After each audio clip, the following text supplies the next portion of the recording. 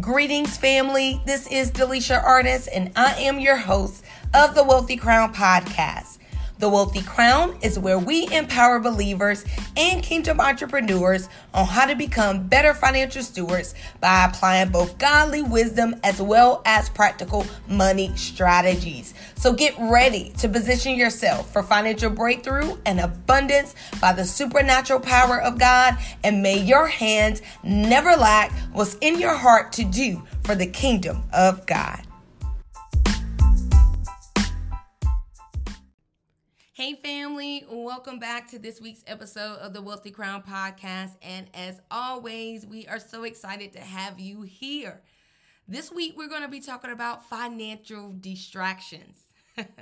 Yes, it is a real thing, and we really want to empower you because I want you to know that whenever you make a decision to focus on this area of your life, which it requires focus, if you're going to experience success, increase, abundance, God's best. But we want you to know that financial distractions will arise, but we want to equip you and empower you on how to really deal with financial distractions, how to safeguard your financial goals from distractions that will try to keep you from moving forward into God's best and achieving your financial goals. Oddly enough, this is not my first time starting this podcast. Initially, when I started it, there was a car alarm that went off. And of course, I couldn't really tell if it was my car or someone else's car. So immediately I go outside, I look, it wasn't my vehicle, it was someone else's. But of course, I get back inside and guess what? I literally started doing something else. It took my complete attention and focus off of what I initially intended on doing, which was recording this episode. And so if I did not get back on task, then that would have delayed me from reaching my set goal of recording this episode on today. Talk about the Holy Spirit confirming the message. So I know for a fact that this is something that we need to share with you on this week as you continue on your journey of becoming a better financial steward. Listen, this is something that the Bible talks about. It talks about focus. In Matthew 6:22, it says, "The light of the body is the eye. If therefore thine eyes be single, thy whole body shall be full of light." And so what it lets us know is that what we give our attention to, what we give our focus to, is what's going to fill our life, is what's going to be manifested in our lives. For example, we know that the word of God is light. So if we focus on the word of God, we focus on the love of God, we focus on the abundance, the increase, the peace, the love, the joy of God, then guess what? That's what's going to be manifested in our lives. That's what's going to have our full attention. And one thing that I know is that when you make a decision to become a better financial steward, it will require focus. Like you must give it your full attention.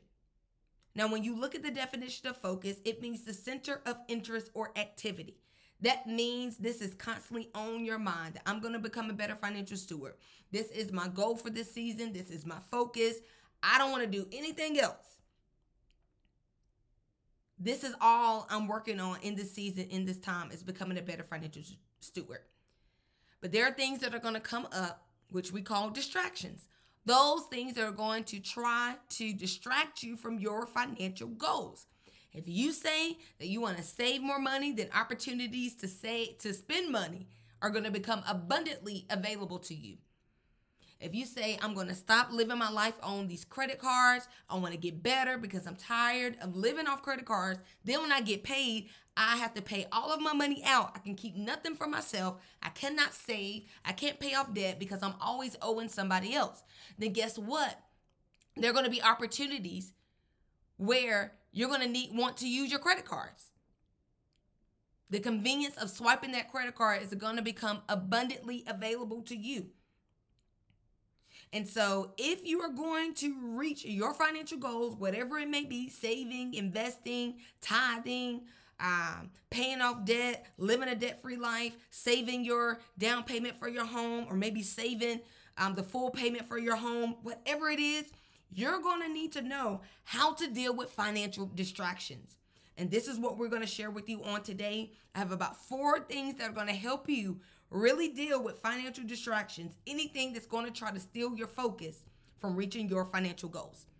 The first thing that you want to do And this is how you're going to be able to deal with financial distractions. You want to make sure that, yes, you write all of your goals down, but you choose at least. Hosea 4:6 declares that my people are destroyed for a lack of knowledge. And unfortunately, you guys, this scripture really reflected my life for so many years. I mean, I was literally held captive because of my finances. Until one day, Holy Spirit revealed to me that my financial lack was not a reflection of his supply. It was simply a reflection of my lack of wisdom. This is why we are so passionate about empowering believers and kingdom entrepreneurs as it relates to their financial knowledge. So we're going to host every month a virtual financial workshop called How to Honor God with Your Finances. Now, in this 3-hour virtual workshop, we're going to be dealing with money mindset, how to develop your money mindset, and the importance of having one. We're also going to deal with the spiritual principle of honor, putting God first. How do you do that practically? And what are the benefits of doing so? And lastly, we're going to be teaching every attendee how to create their very own money plan. I'm asked that all the time.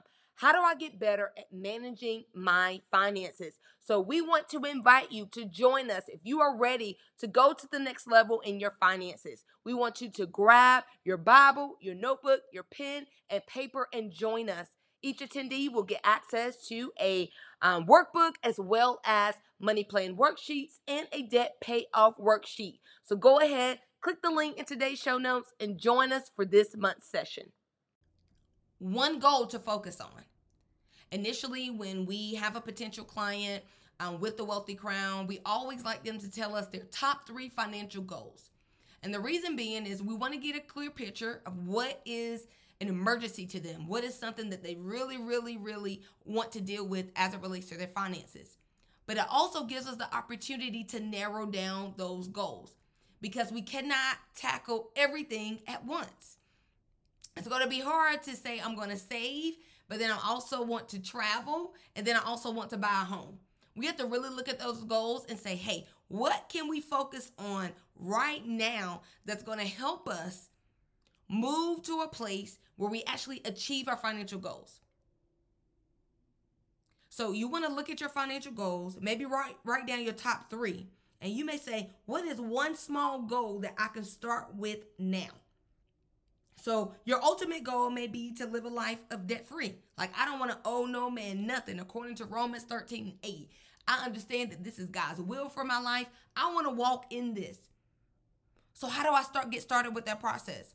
Well, make your first goal a small goal that you can actually achieve in a set amount of time. So you living a debt-free life may look like, I want to get rid of my first credit card. Boom. That's our first goal. Because you want to make sure that your goals are realistic and that you can actually meet them in a certain time frame, which is the second thing. Give yourself a deadline. So you may say, my goal, I've never saved money ever in my life. I remember that was my goal. Like, woo, I've never saved any money, so I want to save $1,000. Then what you need to do is say, all right, for the next, 90 days, give yourself a deadline, or the next month, or the next 60 days, I'm going to save my first $1,000.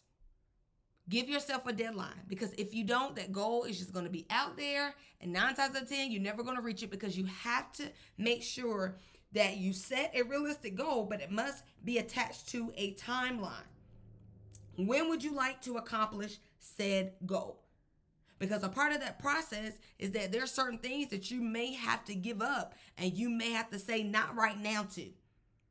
And so it's much easier, and we teach our clients this, it's much easier for me to say not right now to going on that girls' day spa trip, because I understand I'm only doing it for the next 90 days because I'm trying to save $1,000. Once I reach my goal in these 3 months, the next girls' outing, I'm going to it, right? I don't have to say no to it. I don't have to say not right now to it, because I have put a deadline and a timeline on this financial goal. So that's the second thing, all right? First thing, make sure you set one small goal to start with. Yes, write all of your financial goals down, but set one small goal that you can actually achieve okay, in a set amount of time. So give yourself a deadline. The next thing that you want to do is you want to make sure that you set up. If you're anything like me, I was simply overwhelmed when it came to my finances. I had too many expenses, too much debt, and not enough income. And more importantly, I had no clue on where to even start. This is why we are now offering financial breakthrough planning sessions here at the Wealthy Crown. Our financial breakthrough planning sessions gives us the opportunity to work with you closely one-on-one on your financial goals over the course of 90 days. In these financial planning sessions, we are focusing on you gaining clarity and control over your finances with a personalized money plan and debt payoff plan.